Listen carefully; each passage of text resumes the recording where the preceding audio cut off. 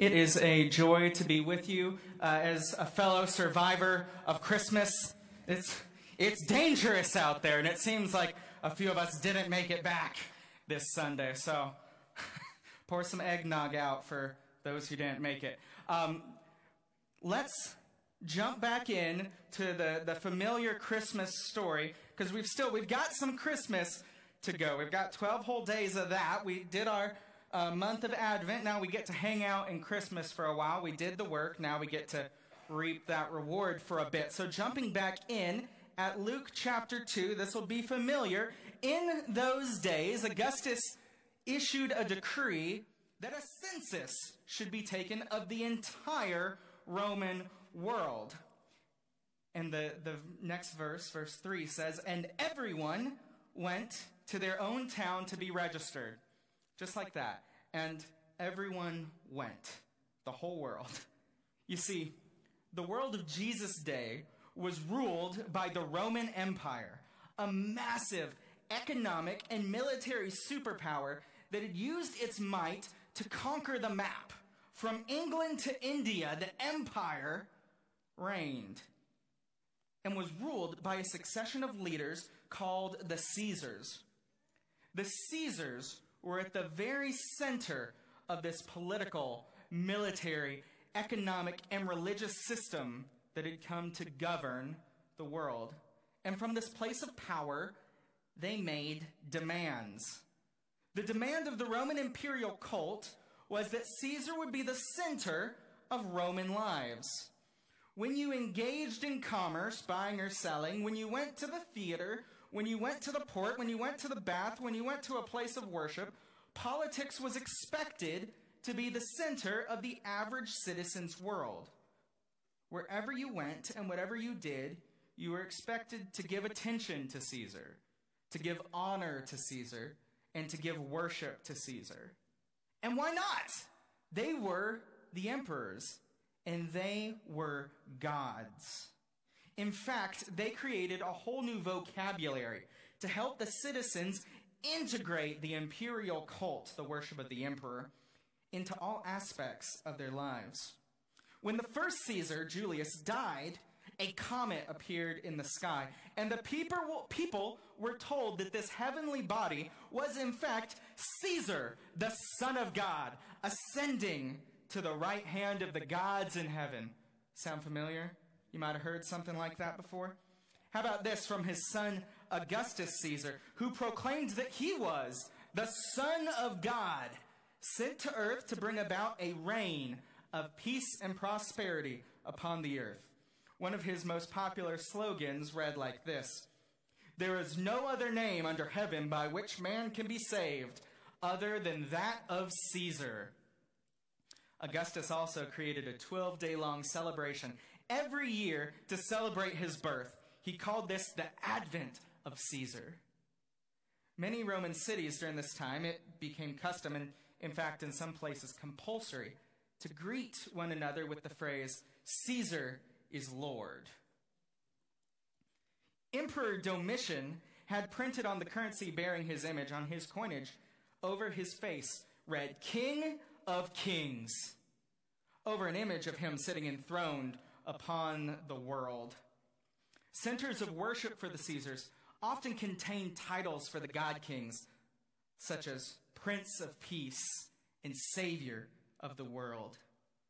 When one of these Caesars wanted to spread good news about a recent victory or accomplishment, they would send couriers to all the cities of the empire, to the very ends of the earth, to deliver a special announcement called a euangelion. Everyone say euangelion.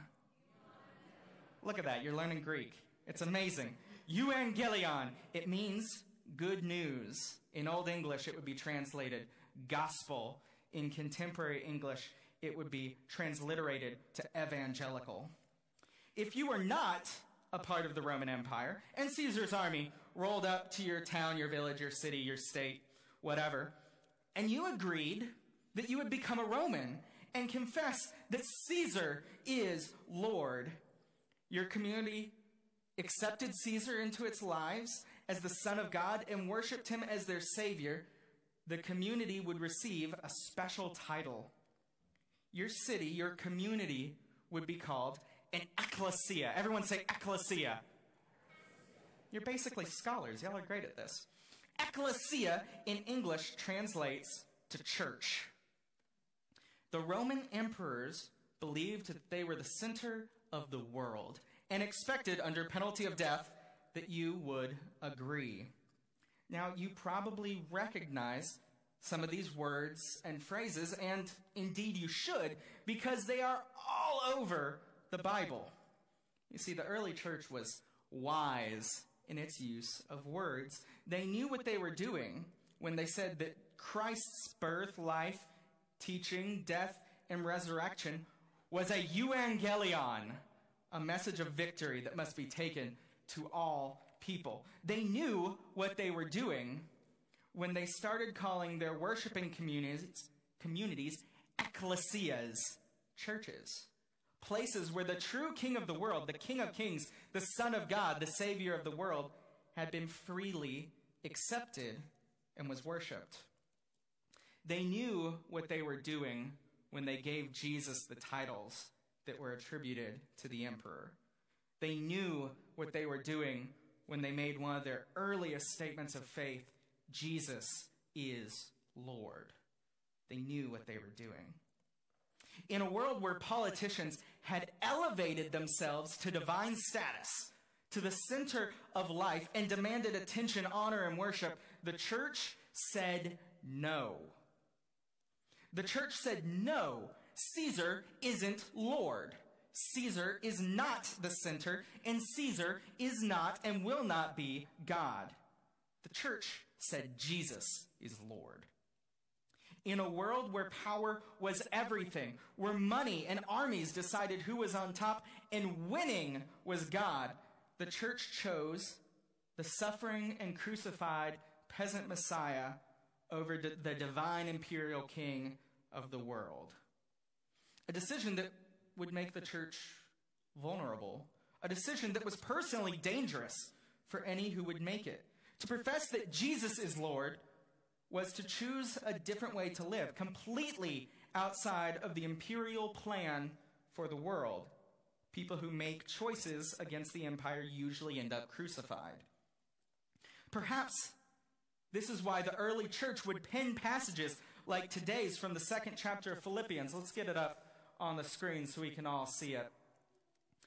Starting at verse 5, the author says, in your relationships with one another, have the same mindset as Christ Jesus, who being in very nature God, did not consider equality with God something to be used for his own advantage. Rather, he made himself nothing, taking on the very nature of a servant, being made in human likeness. And being found in appearance as a man, he humbled himself and became obedient to death, even death on a Roman cross. Therefore, God exalted him to the highest place and gave him the name that is above every name, that at the name of Jesus every knee should bow in heaven and on earth and under the earth, and every tongue acknowledge that Jesus Christ is Lord, to the glory of God the Father. Let's not kid ourselves here at the end of the year. In a lot of ways, 2020 is not going to be fun. Politics, division, pandering, lying, the media, conspiracy, mudslinging, misunderstanding, identity politics, and partisanism, appeals to authority, strawman arguments, money, campaign ads, lots of shouting, and I haven't even got on my list to the disaster that is social media, or the break room at work, or family gatherings. It seems that politicians have again elevated themselves to demand our full attention. They seem to think that they are the center of the world and demand our time, our energy, our honor, and even our worship. Some of us, including myself, need to confess and repent of our behavior since the start of the 2016 election season. We have become obsessed. We have pledged our allegiances to parties, to candidates, to politicians, to ideologies. For many in our country, these have risen to the level of idolatry. And it has cost us. Are you happier this way? I'm not. How many of us have lost friends over politics in the last few years? How many people have you blocked on social media or stopped talking to at work? How many family relationships have become strained over this stuff? How much energy have we wasted? And not even on true political action, but in fighting and stewing and festering and hating. We as a nation have made an idol of winning. And this is so far outside of a Christian ethic that it makes my head spin. It makes me absolutely crazy. And I get it. It feels really good when the other team loses. Whichever team you're on, it's really nice when the other guys lose or make themselves look stupid or get caught in a lie. And it's on both sides, and we revel in it. But Christians have always been called to reject the seductive imperial call of idolatrous power in favor of the still small voice of the crucified Savior, whose victory comes through humility and love rather than power and pride. The church lives alongside the kingdoms of the world, but is subject to a different one. You are forced to live in this world, but you are not forced to play by its rules. Now, don't misunderstand me. Our faith is personal, but it is not private. We have a public call on our lives. As the church, we are meant to be active and public participants in the restoration of the world, in creating a more just society, in caring for the weak and showing love to those on the margins. This is the agenda of Jesus, to show the love of God to the world. And this is not a red or blue agenda. It's older than that. It's bigger than that. It's more important than any of that.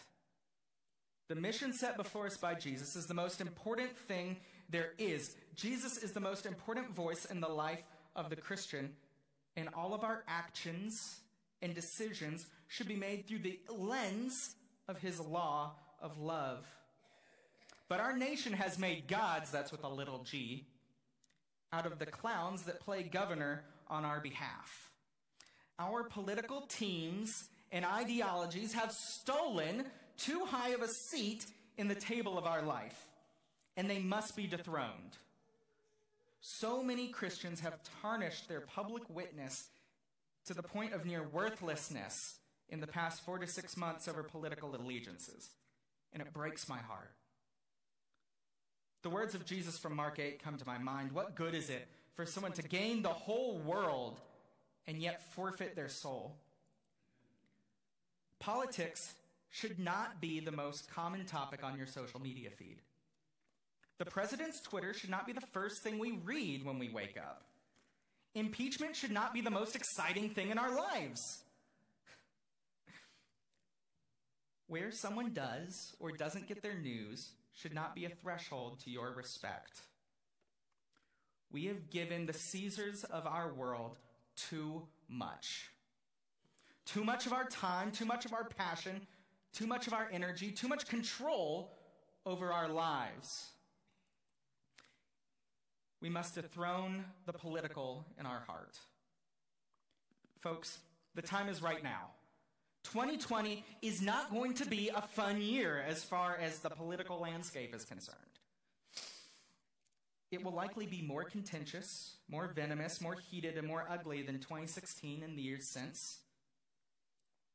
So choose today that you will make 2020 a year where you are about the things of the kingdom more than the things of Washington. Choose today that you will make 2020 a year when you care more about the gospel of Christ than the evangelion of your political party. Choose today that you will make 2020 the year when you decide to talk about Jesus more than your political candidate of choice. Choose today that you will make 2020 the year when you stop hoping that your political team could bring the rest of the nation into submission to form an ecclesia, and put your hope and energy into Christ's church, local and global. Let's make 2020 the year when we choose to love our neighbor and our enemy, even our political enemy. Give Jesus back his seat at the head of the table of your life. Let the words of our reading from Philippians chapter 2 set the tone in your relationships with one another. Have the same mindset as Jesus Christ, who being in very nature God, did not consider equality with God power, something to use to his advantage, but rather made himself nothing, taking on the very nature of a servant, being made in human likeness, and being found in the appearance of man, he humbled himself, being obedient to death, even death on a cross. If we are going to be the people of God in 2020, we must prepare to have the same mindset as Christ when dealing with others. Servants to each other, the church, our community, and to the world. Humble and obedient to our commission as we follow Jesus. And it's still Christmas, so I'd be remiss not to bring in our lit wreath over here. We've spent the last month preparing for Christmas. Let that preparation catapult you into a new year.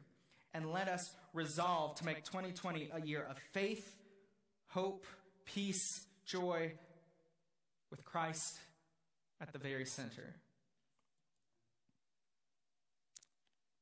Let's pray.